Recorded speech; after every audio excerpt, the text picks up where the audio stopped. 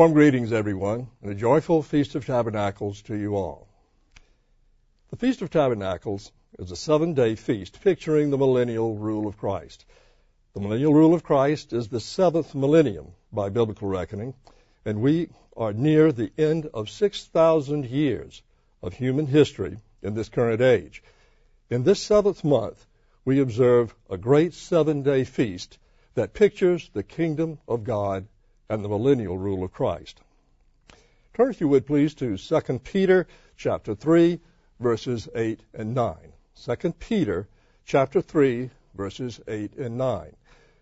This is not necessarily about how God receives time. If you'll look closely at the verses surrounding these two I'm going to read, they have a millennial context. Verse 8, "But, beloved, do not forget this one thing, that with the Lord 1 day is as 1,000 years, and 1,000 years as 1 day. The Lord is not slack concerning his promise, as some count slackness, but is longsuffering toward us, not willing that any should perish, but all should come to repentance." Now think for a moment. What day is like 1,000 years? And what 1,000 years is like a day? Well, the Sabbath day is like 1,000 years, and a very specific Sabbath, 1,000 years. It is God's millennial Sabbath. So today, let's look at the relationship between the Sabbath and the millennial rule of Christ in the kingdom of God. The title of this sermon is The Sabbath and the Millennium. Turn, if you would, please, to Hebrews chapter 12 and verse 2. Hebrews chapter 12 and verse 2. Jesus Christ is the author and the finisher of our faith.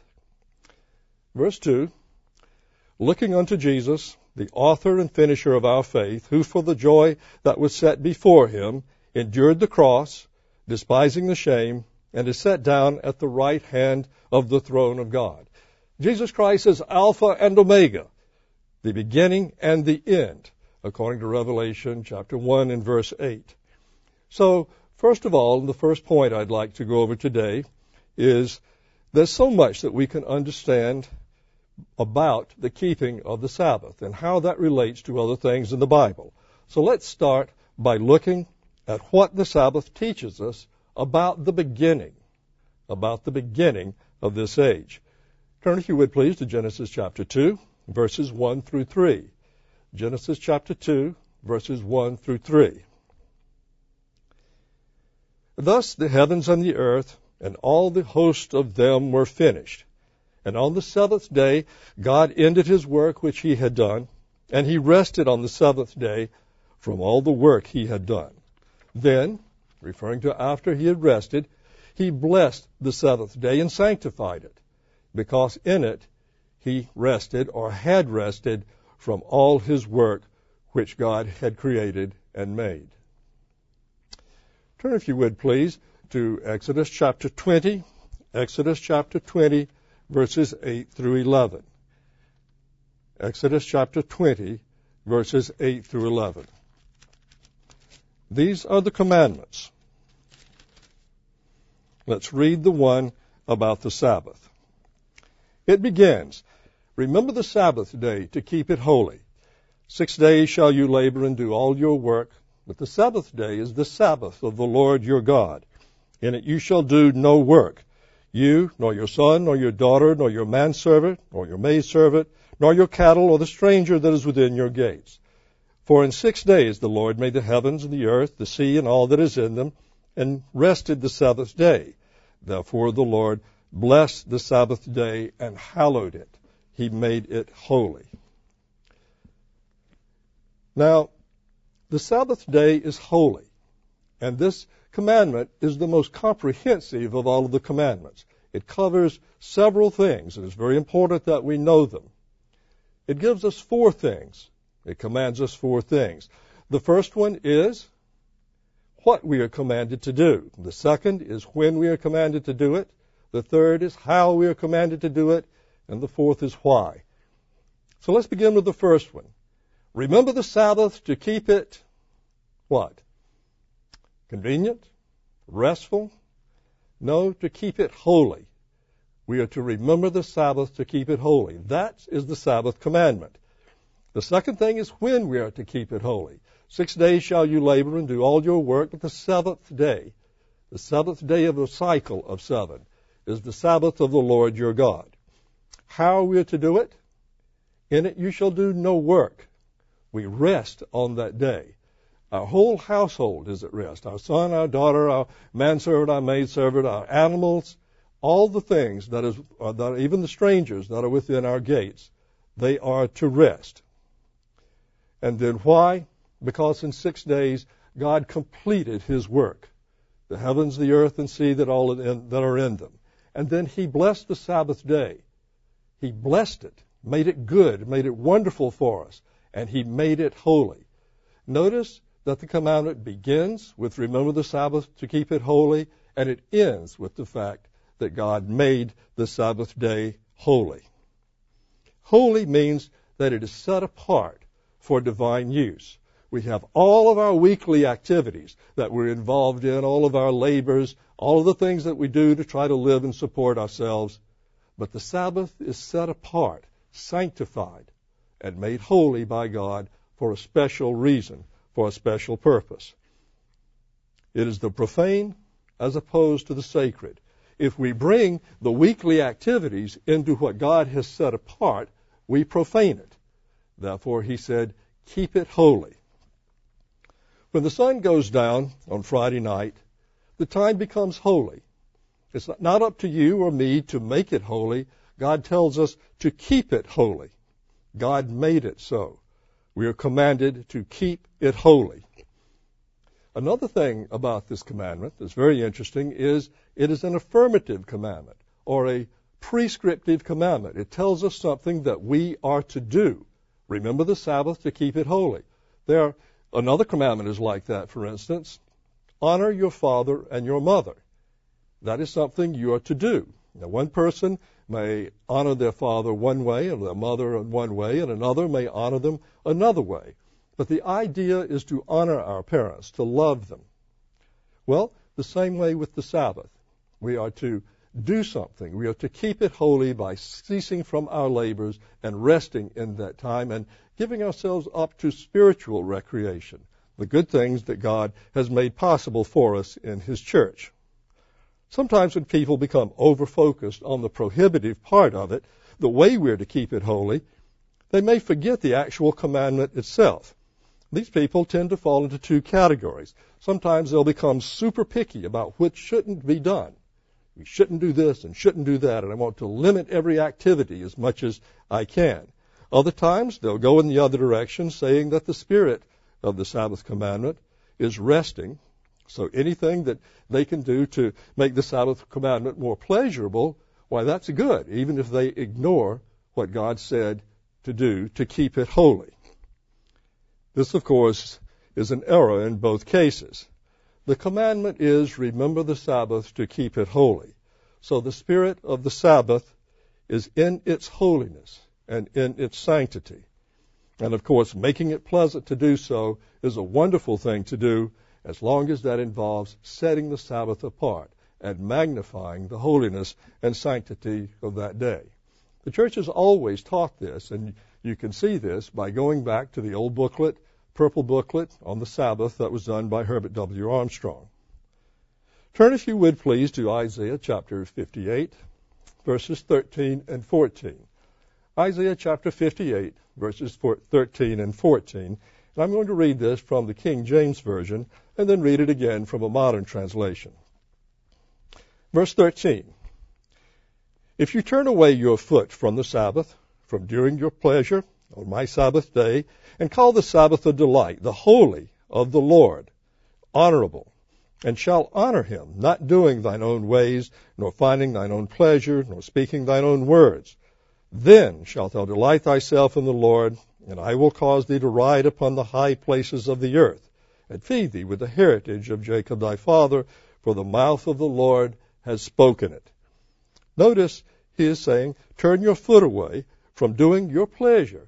That could mean your weekly work, your weekly activities, any of the things that you may enjoy doing from the week, to turn those things away from what is holy, God has made holy for you. Let's read this again in Isaiah 58:13 and 14. I'll read this from the New International. It's in modern English. If you keep your feet from breaking the Sabbath and from doing as you please on my holy day, if you call the Sabbath a delight and the Lord's holy day honorable, if you honor it by not doing your own way and not doing as you please or speaking idle words, then you will find your joy in the Lord, and I will cause you to ride on the heights of the land and to feast on the inheritance of your father Jacob. The mouth of the Lord has spoken it. So here's a question for you. Do you delight in the holiness of the Sabbath? Do you delight in the holiness and sanctity of the Sabbath?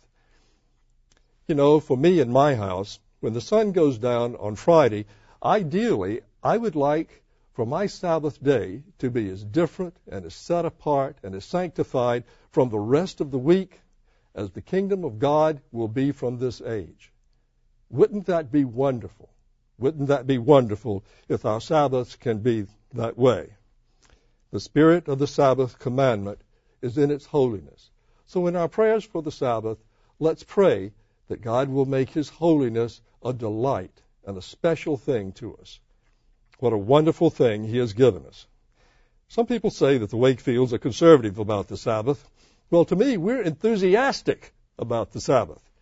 The holiness of God's Sabbath is truly a delight if we'll only think of it that way. It's in his holiness. So why is God's Sabbath day holy? Well, it's because the holy mountain of God is holy. The holy mountain of God is what it pictures, because God's family is holy. Is it any wonder that the holy Sabbath is a sign between God and his holy people? Well, the physical Israel or spiritual Israel, which is the Israel of God. Turn to 1 Peter chapter 1, verses 15 and 16. 1 Peter chapter 1, verses 15 and 16. But just as he who called you is holy, so be holy in all that you do. For it is written, be holy because I am holy. That's an interesting statement. We are to be holy. We are a people called out of this world. This world is filled with Satan's kingdom, Satan's mountain, so to speak. He rules this world. He is the prince of this world, and it is subject to him for the time being during this age. But God has set apart a holy people. He's given us his Spirit and set us apart.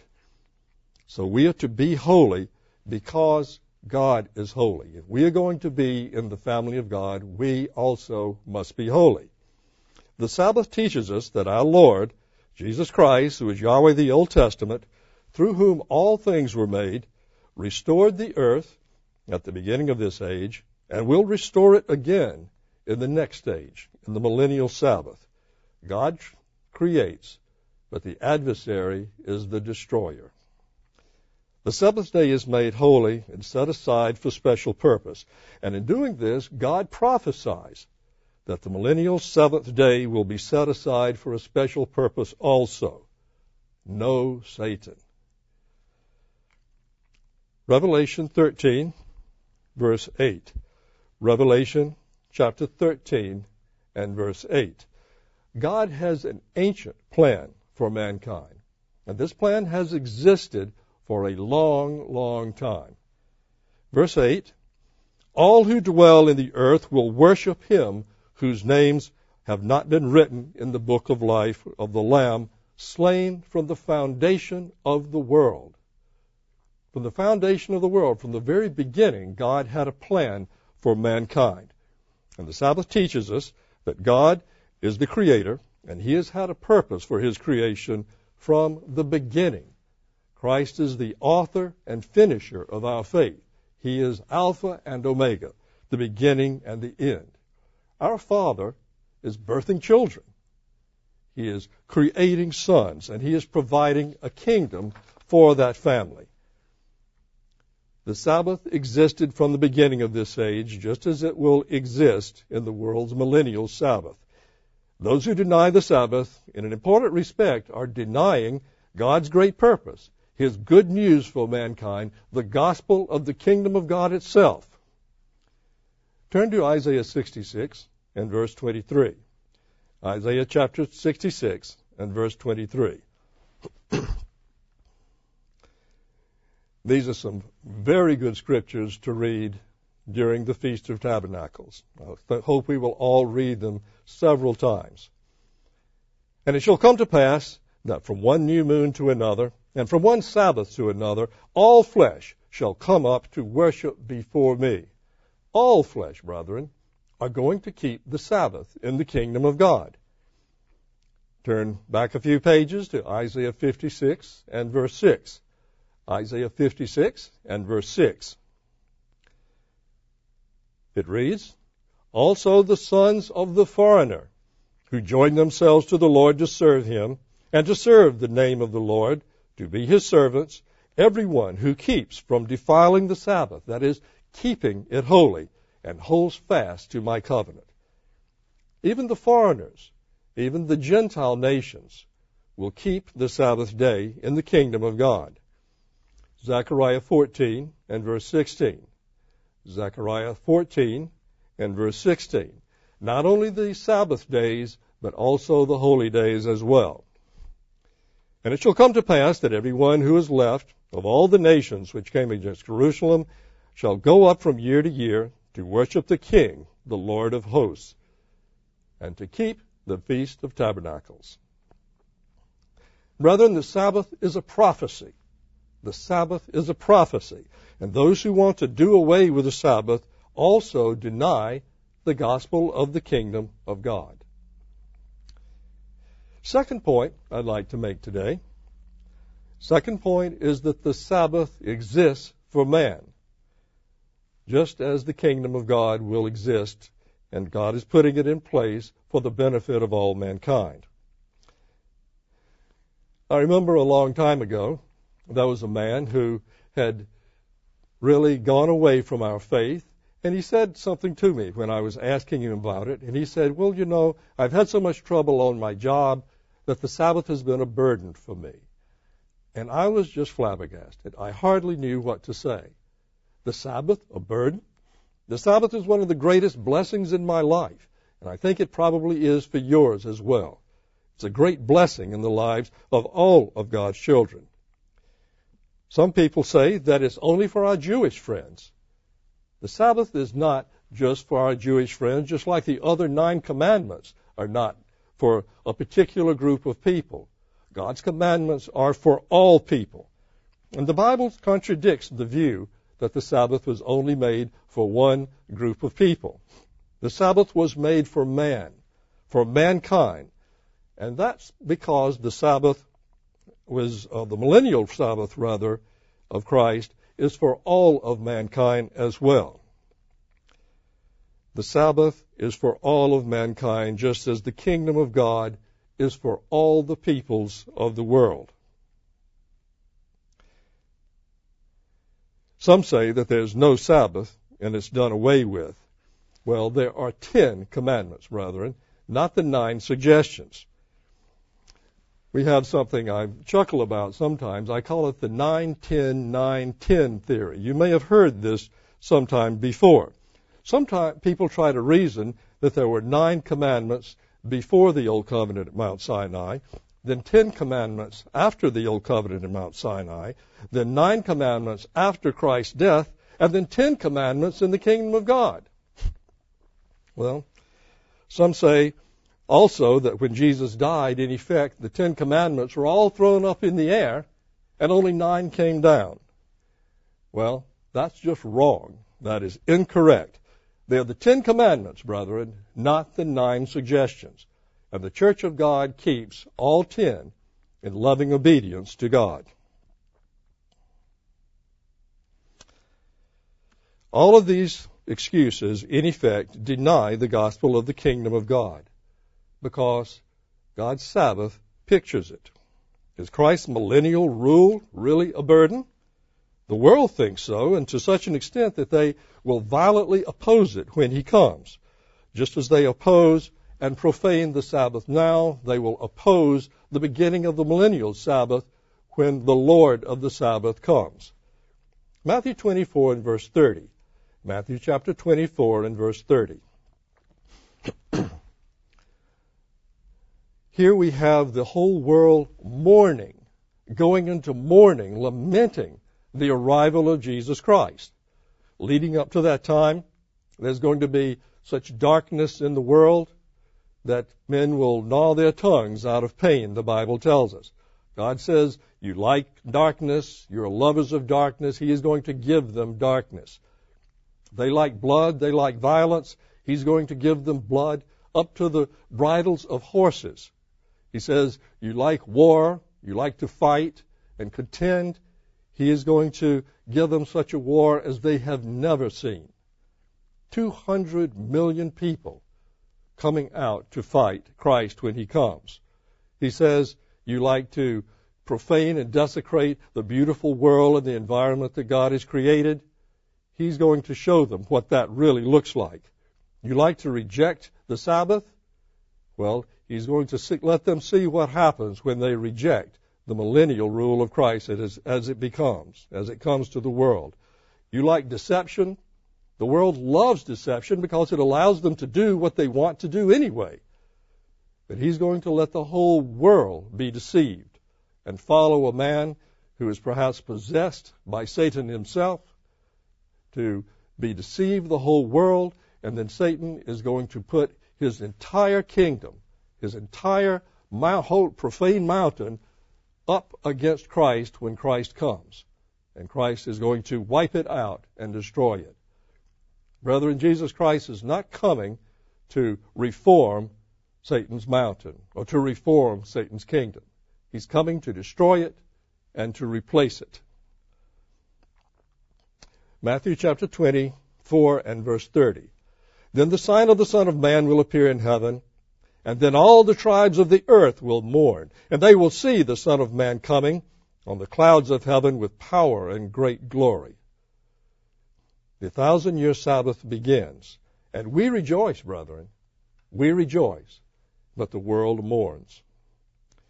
If everyone had to keep the Sabbath and holy days now, they think they would be burdened and unhappy. But of course, we know that the world is deceived at this time. Zechariah 14, verses 17 through 19. Zechariah chapter 14, verses 17 through 19. Correcting all of this is going to take some work. Verse 17. And it shall be that whichever of the families of the earth do not come up to Jerusalem to worship the King, the Lord of hosts, on them there shall be no rain. If the family of Egypt will not come up and enter in, they shall have no rain. They shall receive the plague which the Lord strikes the nations who do not come up to keep the Feast of Tabernacles. This shall be the punishment of Egypt and the punishment of all the nations that do not keep the Feast of Tabernacles. Keeping the Sabbath is a test of obedience to God's government. And God's holy, righteous time identifies a holy, obedient people. The wisdom of many of the commandments, of course, can be seen by people who do not have God's Spirit and who do not even believe in or worship God or believe in what He has told them. It's easy to see why it is wrong to kill or to steal or to lie or other of the commandments. So people might think that it's wise to avoid adultery or other things like this that we see in the Bible. But the Sabbath is different. The Sabbath is revelatory.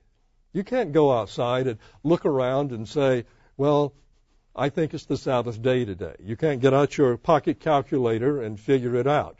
There's nothing about the world physically that would cause you to know that it is the Sabbath. The Sabbath is revelatory. And to me, it's just a miraculous thing, just as the millennial Sabbath is going to be a miraculous thing. Only God's obedient people are willing to accept God's telling them what day and what time is holy. They're willing to do it, and it distinguishes God's people from those who haven't repented of breaking it. Keeping the Sabbath requires living faith. You believe that the Sabbath is holy. You believe that it is God's special day. And then we act on that belief.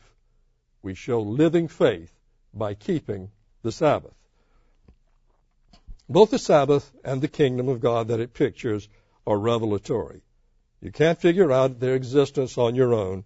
You must believe and then act on that faith. Exodus 31, verses 12 and 13. Exodus chapter 31, verses 12 and 13.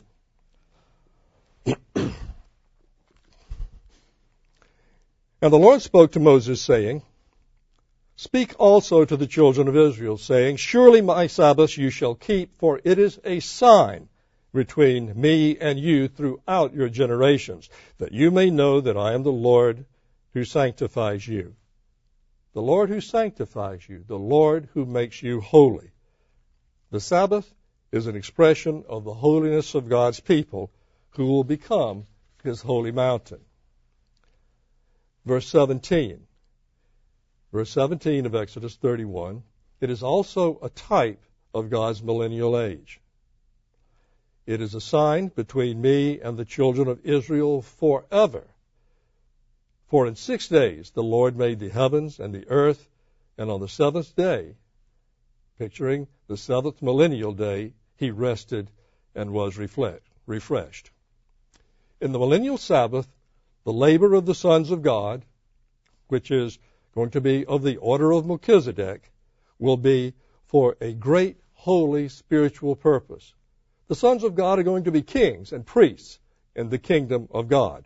The world currently is in captivity to Satan for 6,000 years of this age. But in God's kingdom, the world will finally have a rest, the glorious liberty of the sons of God. We need liberation, brethren. This world needs liberation. We have our liberation in Christ himself. The world will have its liberation in Christ from the adversary in the age to come. The millennial rest that God's plan is greatly needed by this world. And also, well, we need rest from our physical labors also in this difficult age that we have. What a blessing God has provided for us in his Sabbath. And what a blessing he will provide for us in his millennial Sabbath to come.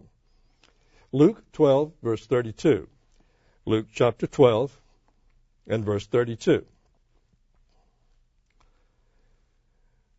Fear not, little flock, for it is your Father's good pleasure to give you the kingdom. God's looking forward to giving you the kingdom, just as, we look forward to the Sabbath. I don't know about you, but probably late in the week, you're probably getting to where I am at that point. You're saying, I'm looking forward to the Sabbath. And late in the afternoon on Friday, even though I really enjoy working at headquarters, I'm beginning to look forward to going home and having a pleasant evening with my wife and family at my home. In the millennial Sabbath, the labor of the sons of God will be for a holy spiritual purpose. Mark 2:27. Mark 2:27. And he said to them, the Sabbath was made for man, and not man for the Sabbath. What a wonderful blessing God has given us in this. So we see the Sabbath is made for mankind, just as the millennial rule of Christ is made for mankind as well. Christ is the hope of the world, of the whole world, and God's family is open to all peoples. Therefore, the Sabbath is for all peoples. Let me repeat that. It's important that we remember God's family is open to all peoples, and his Sabbath is open to all peoples also, just as all of his other commandments are a blessing for us all. God is no respecter of persons, and the Sabbath pictures the kingdom of God. Preaching the meaning of the Sabbath, as I'm doing today, is also an important way of preaching the kingdom of God. And when you keep the Sabbath and you're obeying God by doing that every week, in your own way, you're demonstrating the kingdom of God, God's millennial rest to come. You're doing that by your example. Point number three. Point number three, Christ is Lord of the Sabbath, just as he will be Lord and King of his millennial kingdom. Turn to Mark chapter 2, verses 23 through 28. Mark chapter 2, verses 23 through 28. Sometimes the scripture is used to assert that it's okay to break one of God's laws if you think you really need to.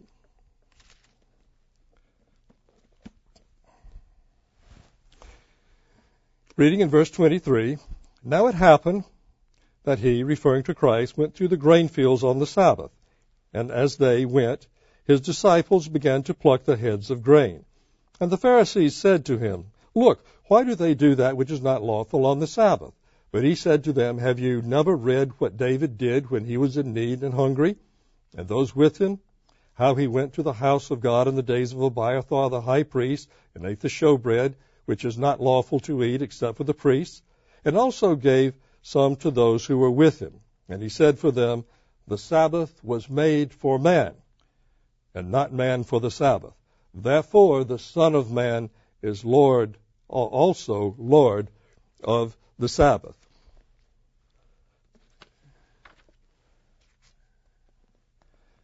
I'll mention also that Matthew 12, verse 7 adds, if you had known what this means, I desire mercy and not sacrifice, you would not have condemned the guiltless, for the Son of Man is Lord even of the Sabbath. Did Jesus break the Sabbath here? Did he steal grain? Sometimes people use this as an excuse to say, well, it's okay to violate the Sabbath or profane the Sabbath or do some work on the Sabbath if you think maybe you really need to. Well, he didn't do that. We won't do a complete analysis of this, but let's go through a couple of things. Turn to Deuteronomy chapter 23 and verse 25. Deuteronomy chapter 23 and verse 25.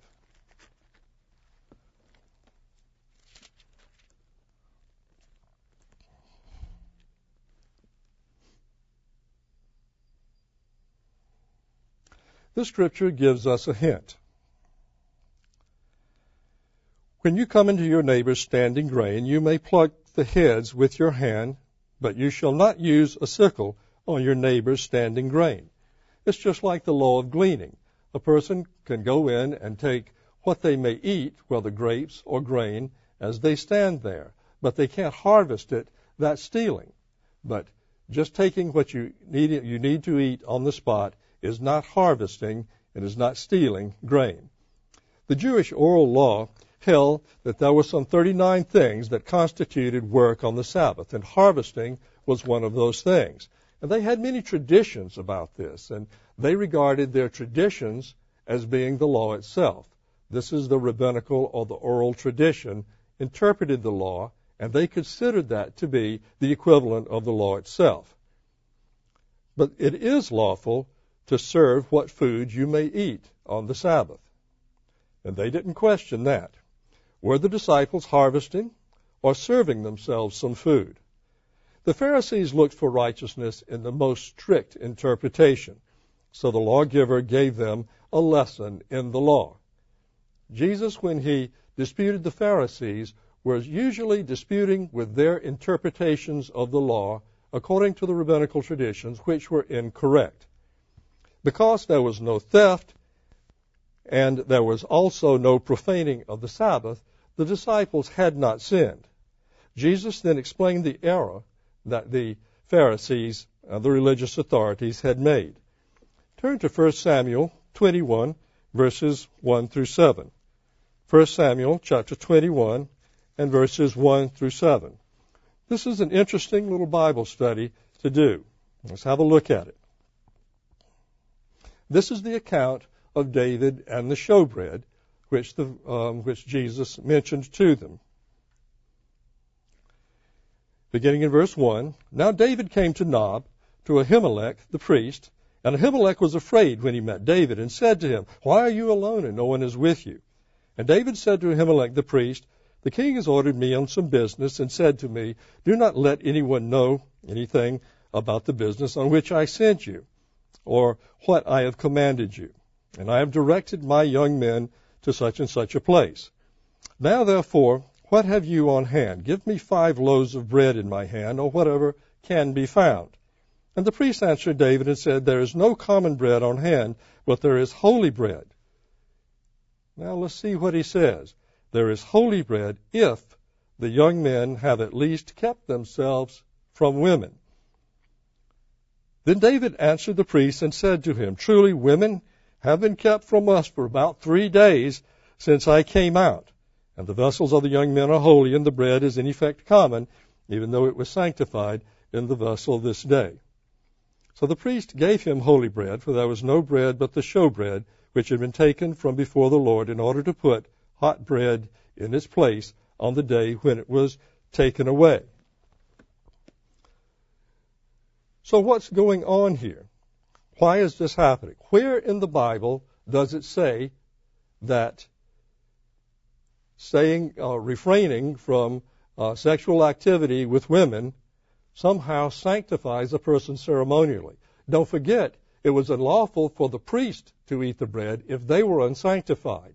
The reason why the priest gave them the bread was because the young men were, in a sense, ceremonially sanctified. Where in all of the Bible does it say that? Well, it turns out that there is a place. Exodus 19, verses 14 and 15. Exodus 19, verses 14 and 15.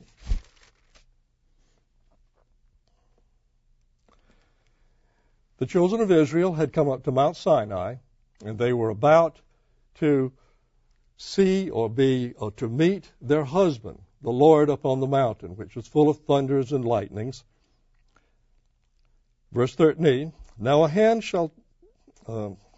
Verse 13. Now a hand shall touch him, not a hand shall touch him, but he shall surely be stoned or shot with an arrow, man or beast, and shall not live. When the trumpet sounds long, they shall come near the mountain. And Moses went down from the mountain to the people and sanctified the people. He sanctified the people, and they washed their clothes. And he said to the people, Be ready for the 3rd day. Do not come near your wives. That was the way he sanctified the people.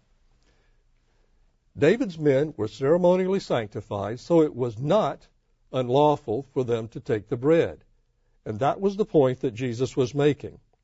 The high priest went all the way back to Mount Sinai to find a precedent out of mercy to allow these men who are likely starving to have something to eat. The point of all of this is that David didn't break the law. Not that he did break it and that it was okay. And the point also for Christ's disciples was that they did not violate the laws or the statutes. Not that they did and that it was okay. There's an article about this, if you would like to read it, in the September-October year 2000 Living Church News. Christ is Lord of the Sabbath. This is point number 3. Christ is Lord of the Sabbath, just as he will be Lord, King of his millennial kingdom. In Mark chapter 2, verse 28, it says, Therefore the Son of Man is also Lord of the Sabbath. Then Matthew 12, 7 and 8 adds some additional comments. It says, verse 7, But if you had known what this means, I desire mercy and not sacrifice, you would have not condemned the guiltless. For the Son of Man is Lord even of the Sabbath. Turn, if you would, please, to Revelation 19, verses 11 through 16. Revelation 19, verses 11 through 16. Here's what it means to be Lord of the Sabbath. Now I saw heaven open, and behold, a white horse, and he who sat on him was called Faithful and True, and in righteousness he judges and makes war. His eyes were like flames of fire, and on his head were many crowns. And he had a name written that no one knew except himself.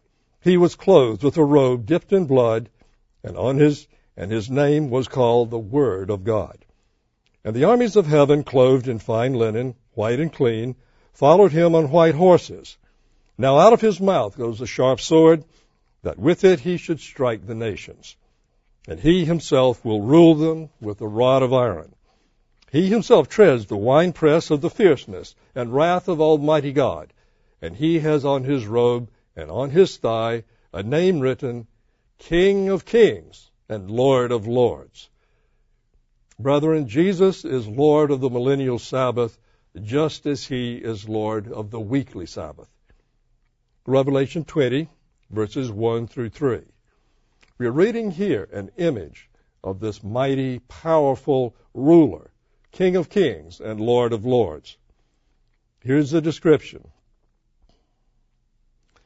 And when I saw an angel, then I saw an angel coming down from heaven, having the key of the bottomless pit, and a great chain in his hand, and he laid hold on the dragon, that serpent of old, who is the devil and Satan, and bound him for 1,000 years.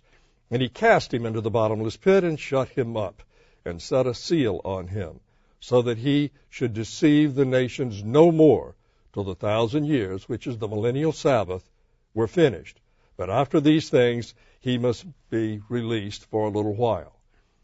Jesus Christ is coming back as a ruler, as a king, in great power and in great glory. And he is going to put down, I like the word shut up the adversary, because I know that means shut him up in Tartarus, in a place of restraint, but this is also the adversary who accuses the brethren day and night. We're not going to have to listen to that. The world will be free of that for a 1,000-year period. Jesus, the Lord, has already defeated Satan, though. Turn, if you would, please, to Matthew chapter 4, verses 8 and 9. Matthew chapter 4, verses 8 and 9.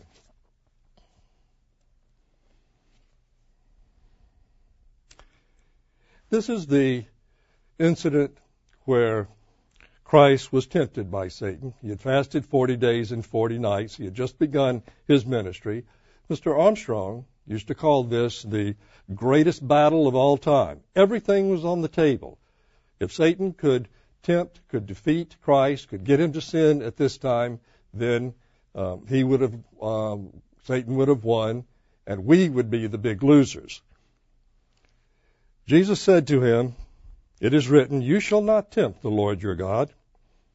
So he answered that question, and in verse 8 he said, "Again the devil took him up on an exceedingly high mountain, and showed him all the kingdoms of the world and their glory.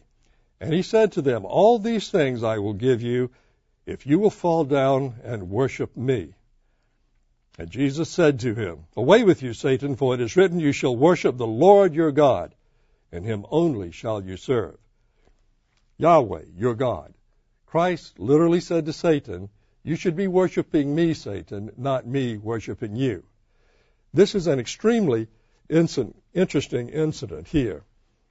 He said, on this exceedingly high mountain. Well, anytime you see mountains mentioned, or frequently when you see mountains mentioned in the Bible, they refer to governments. In the Old Testament, we read about the mountain of this nation or the mountain of that nation. And mountains generally refer to governments, either symbolically or explicitly in the Bible. So let's look at what happened here. Satan takes Christ up on a high mountain. And many people say that there's no mountain in the world from which you can see all the kingdoms of the world. Where is such a mountain? The earth is round, and you can't see cities that are farther around on the other side. So they offer this as proof, they say, that the Bible is written by men, and it simply reflects the flat worldview of that time. But in fact, brethren, there is such a mountain. There is such a mountain from which you can see all of the kingdoms of the world. Where were they looking?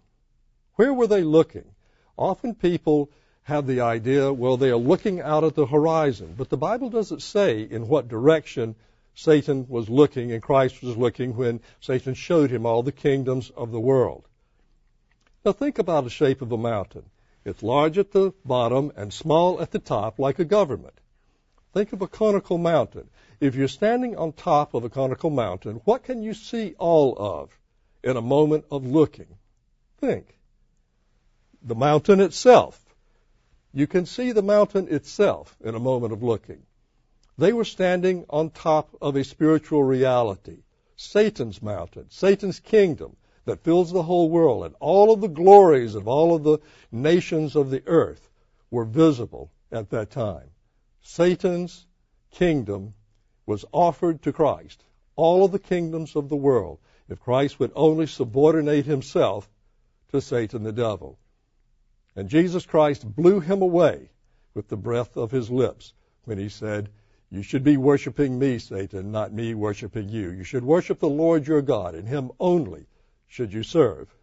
With that, Satan, who was all in, lost. And after that point, Christ completed his ministry. He died on the cross for our sins, was resurrected, and he sits at the right hand of God in glory, and he is coming back. Satan is in his end game. He lost that day. Christ has already defeated him, and Satan knows now that he has but a short time. Currently, Satan's mountain fills the earth, but Jesus Christ's mountain is going to replace it. Let's read about that a little bit. Turn to Daniel chapter 2 and verse 35. Daniel chapter 2 and verse 35. Then the iron and the clay and the bronze and the silver and the gold were crushed together and became like chaff from the summer threshing floors, and the wind carried them away so that no trace of them was found.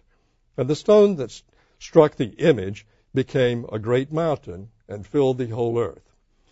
This is a very vivid description of all of the kingdoms of the world. The kingdoms of Babylon, from the head of Babylon to the Medo-Persian Empire, to the Greeks, to the Romans, down to the 10 toes, which are forming up in our time. And the stone that was cut out without hands struck this image, the current system of this world, and became a great mountain that filled the whole earth. This is the holy mountain of God. It was Jesus Christ who gave this prophecy. And he, no doubt, or I suspect, remembered that when he was confronted by Satan at that temptation. Isaiah chapter 2, verses 2 and 3. Isaiah chapter 2, verses 2 and 3. A wonderful scripture to read during the Feast of Tabernacles. Most encouraging. Let's read it now. Now it shall come to pass in the latter days that the mountain of the Lord's house shall be established in the top of the mountains. It shall be exalted above the hills, and all nations shall flow to it. Many people shall come and say, "Come, and let us go up to the mountain of the Lord, to the house of the God of Jacob." Brethren, the mountain of the Lord and the house of the God of Jacob, God's family, is the mountain of the Lord, the holy mountain of God. He will teach us his ways. We shall walk in his paths, for out of Zion shall go the law, and the word of the Lord from Jerusalem. Luke 6, verse 46. Luke chapter 6 and verse 46. Jesus Christ is King of kings and Lord of lords. But Jesus said this to the people of his day. Verse 46, "Why do you call me Lord, Lord, and do not the things which I say?" Good question. Is Jesus your Lord? If someone doesn't keep the day that he is Lord of, how can they truthfully say that he is? If someone denies his kingdom, for instance, they may say, "Oh, that's just an allegory. The kingdom of God is just an allegory." Or, "The kingdom of God is in the hearts of men." Or, "The kingdom of God is up in heaven somewhere." That is not the gospel of the kingdom of God. How then is he their Lord?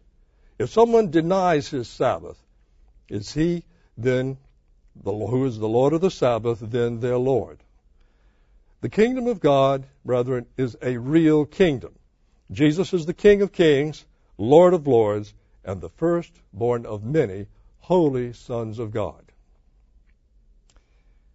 Now, point number 4. Where are we now in this 7,000-year scheme of things? You know, we have a doctrine regarding 7,000 years. In the Jewish tradition, it dates back to ancient times, that we have 6,000 years for mankind to try everything, establish his own institutions, go his own way, and to prove without a doubt that mankind does not know the way to peace or the way of life. And then we have the millennial Sabbath that comes after that. Matthew chapter 16, verses 1 through 4. Matthew chapter 16, verses 1 through 4.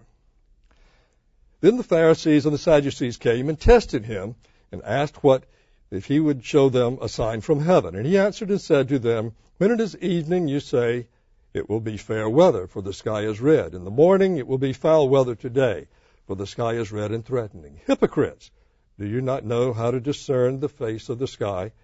But you cannot discern, rather you know how to discern the face of the sky, but you cannot discern the signs of the times. We are supposed to be able to discern the signs of the times. Matthew 24, 32 through 34. Matthew 24, verses 32 through 34. Jesus said, now learn the parable from the fig tree. When its branch has already become tender and put forth leaves, you know that the summer is near. So you also, when you see all these things, know that it is near, at the doors. Assuredly, I say to you, this generation will by no means pass away till all these things take place. And then verses 42 through 44, he continues, watch therefore, for you do not know what hour your Lord is coming. But know this, that if the master of the house had known what hour the thief would come, he would have watched and would not have allowed his house to be broken into. Therefore you also be ready, for the Son of Man is coming at an hour that you do not expect. Mark 13, 35 through 37. Mark 13, 35 through 37. Once again, he's giving the same instruction, but he adds something to the end of it. Watch, therefore, for you do not know when the master of the house is coming. In the evening, in the midnight, at the crowing of the rooster, or in the morning, lest, coming suddenly, he finds you sleeping. What I say to you, I say to all. Watch. What we are to watch for in these times is how events relate to biblical prophecy.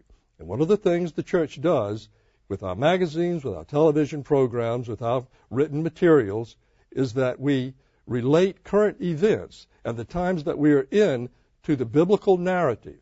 God has given us a 7,000-year period of time, a complete biblical narrative showing the past of history that is of interest to God's plan, but also showing the future history in prophecy for what is going to happen. And God promises us that these things are true and that they will happen. We are not only permitted to watch for our Lord and observe the signs of the time, brethren, we are required to do this. And watching the times is not setting dates. It's not the same thing. So remember what Christ said. Watch, watch for his coming. Point number 5. Preparation for the weekly Sabbath is very important, and is a type and a picture, when we do that, of our preparation for God's millennial Sabbath. Exodus 16, verses 4 through 5. Exodus chapter 16 and verses 4 and 5. And also 21 through 30.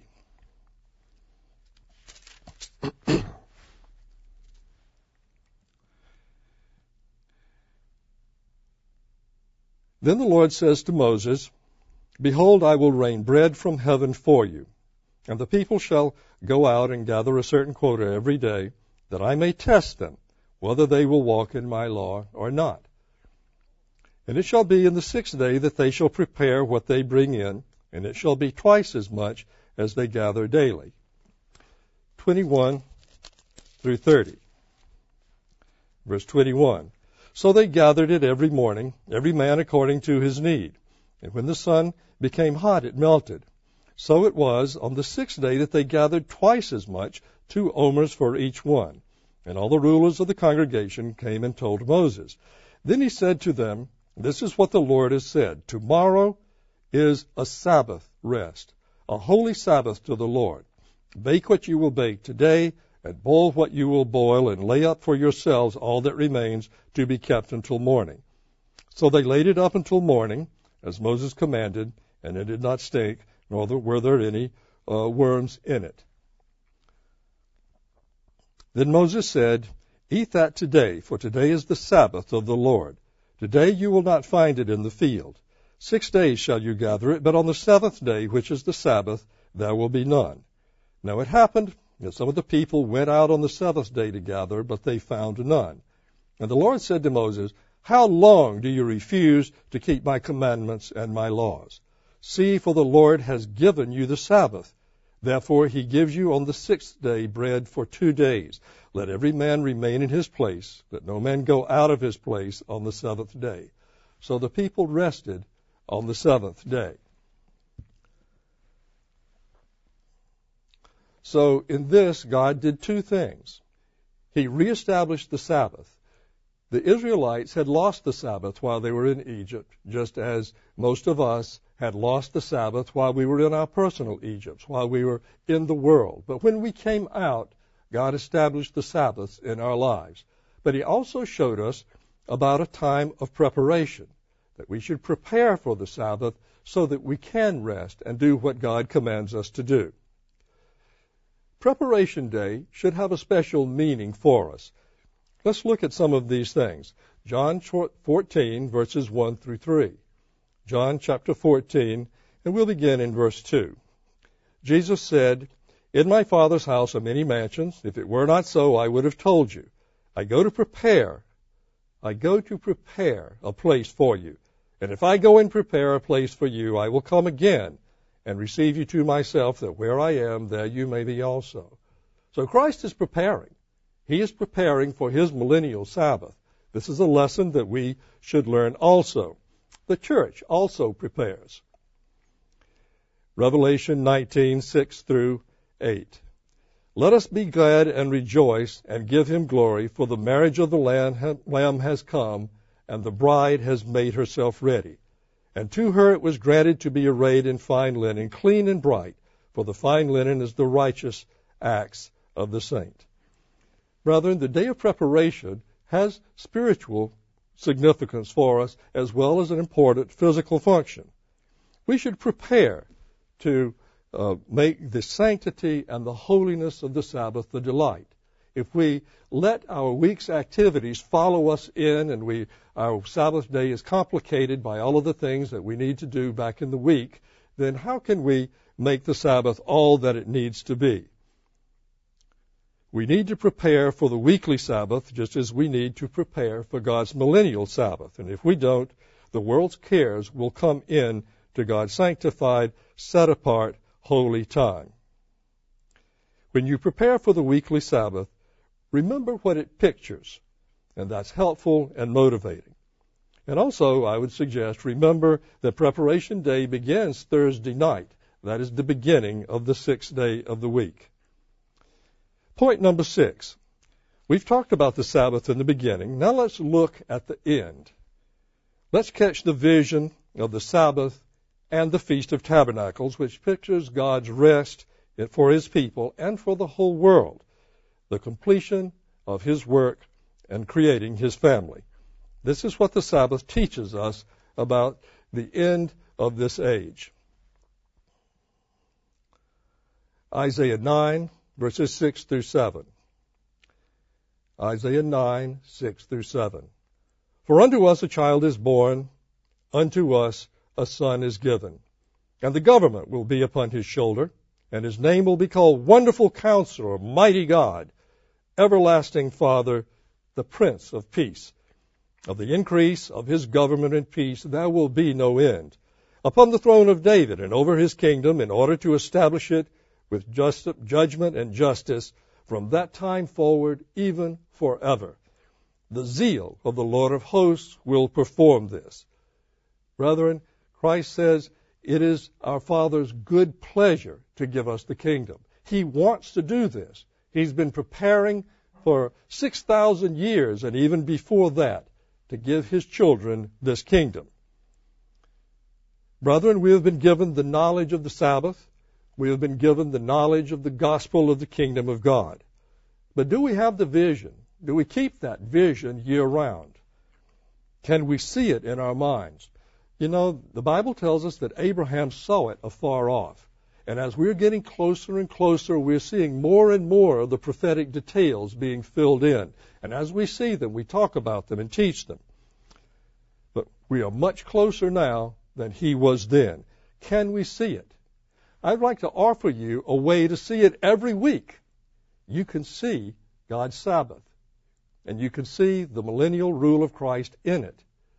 When we participate in the Sabbath, when we keep it holy and we do what God commands us, this is a small version of God's millennial Sabbath that we are pictured that we have in our lives. In our homes, a typical home, we will have all of the family images, father, son, husband, wife, all of these things that are going to be part of the millennial Sabbath in their spiritual reality. God planned his great kingdom from the beginning, and he has put into our lives a 7-day week that has survived the world's cultures for thousands of years. This weekly Sabbath is to help us catch the vision of the kingdom of God. And it's a constant reminder that Christ is both the author and finisher of our faith.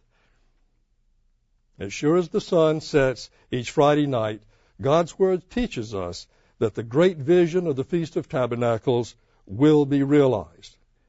Let's catch that vision and let's keep it year-round by remembering that the Holy Sabbath pictures God's family and the holy mountain of God in his kingdom. I wish you all a most enjoyable Feast of Tabernacles.